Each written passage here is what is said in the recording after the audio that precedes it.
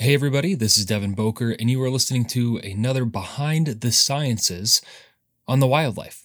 It's the official podcast of the nonprofit whose mission is to interrupt systemic barriers of exclusion through free educational content, experiences, and funding for youth programs and professional development, in alignment with anti-racist values in order to make the outdoors and science a more inclusive, safe, and accessible place. Learn more at thewildlife.blog. And find ways to support us by checking out the links in our episode notes. Now, this particular Behind the Sciences segment, been really excited about. I was incredibly excited to do the interview almost a year ago now. It was back when we were getting we were doing some stacking during the height of the COVID-19 pandemic, getting as many interviews in the books as we could so that we would have, a catalog to choose from for episodes. And like I said, I was really excited to do this interview. I'm even more excited for you to hear it. The full episode is just fantastic. Bruce really is the perfect person to talk to, not just because of his expertise on the birds of paradise in particular, but because of his personality, his passion, his clear and present interest. So, let's get to know Dr. Bruce Beehler. All right. Well, have you always been interested in science? Well, as a child, science is beyond the ken of a child. So, really, it's nature that, often draws people in. Nature, the National Geographic magazine, bird books that you see at your grandparents' house. So, my first sort of step across the line into nature was birds. And that was 1958 or 1959, I can't really remember, where I saw a red-bellied woodpecker. We were on a summer cookout at Lake Roland, north of Baltimore in Baltimore County.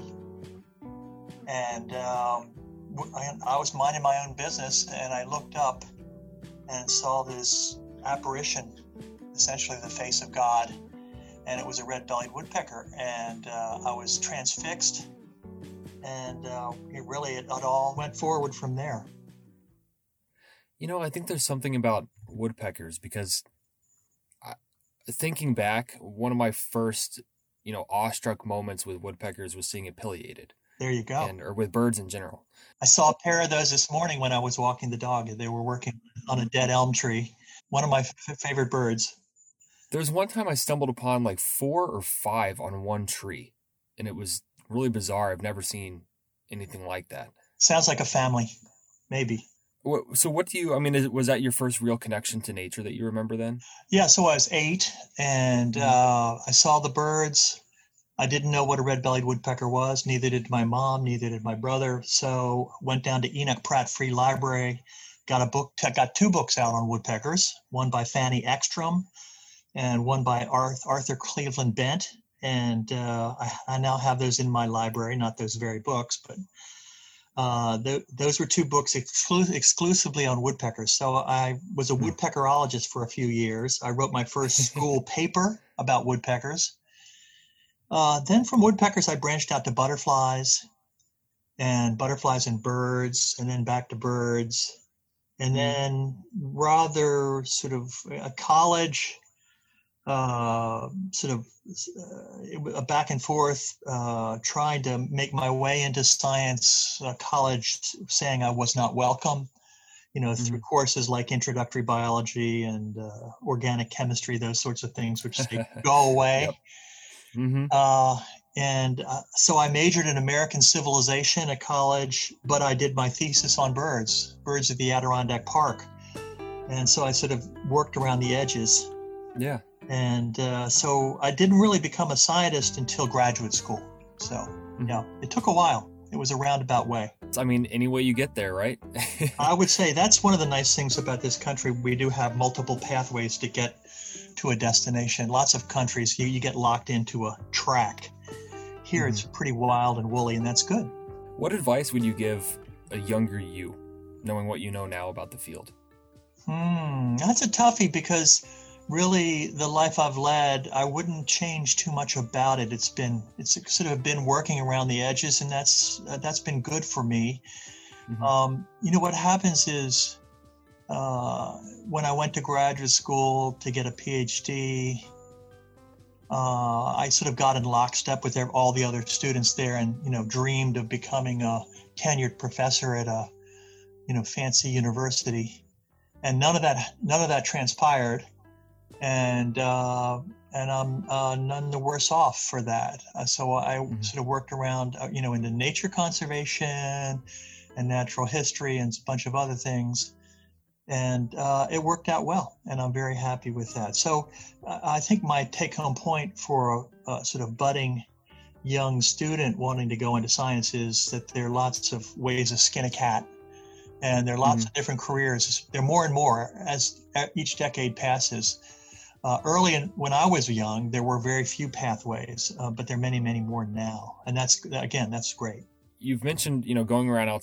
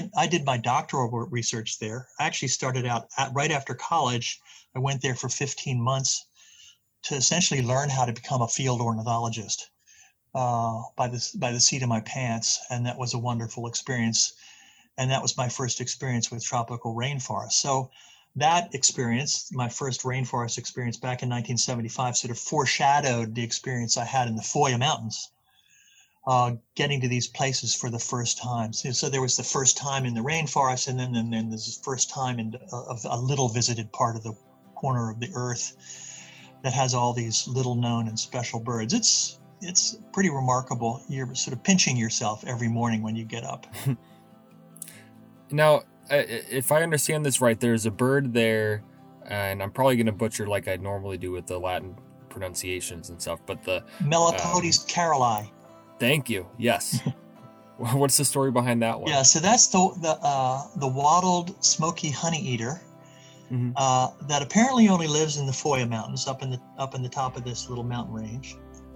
And we were the first people to identify it as a new species, or we considered it a new species.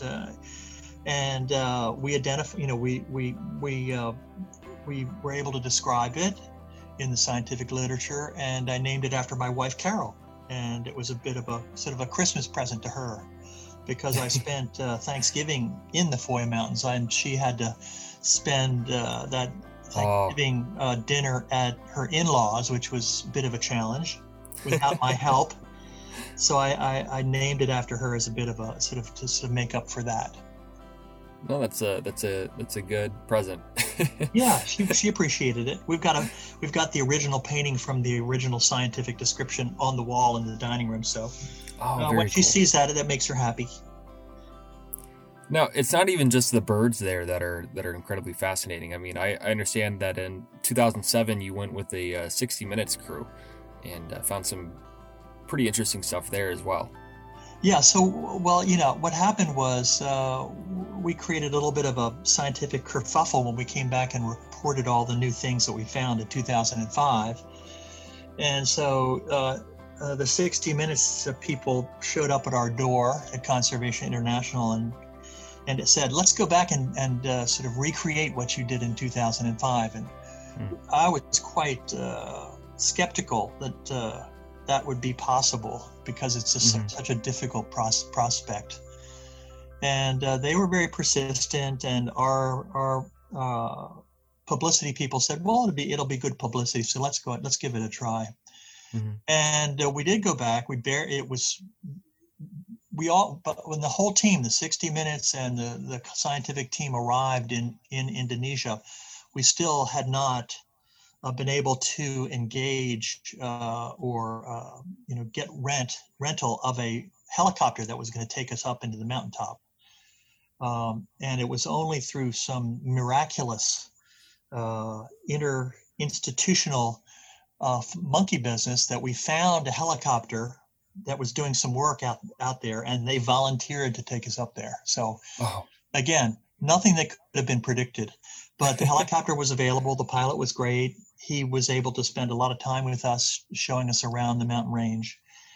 And it actually came to be. So some of the things besides the birds, we photographed the bowerbird that only lives up there. We confirmed the presence of this bird of paradise. We also elevated it to species level.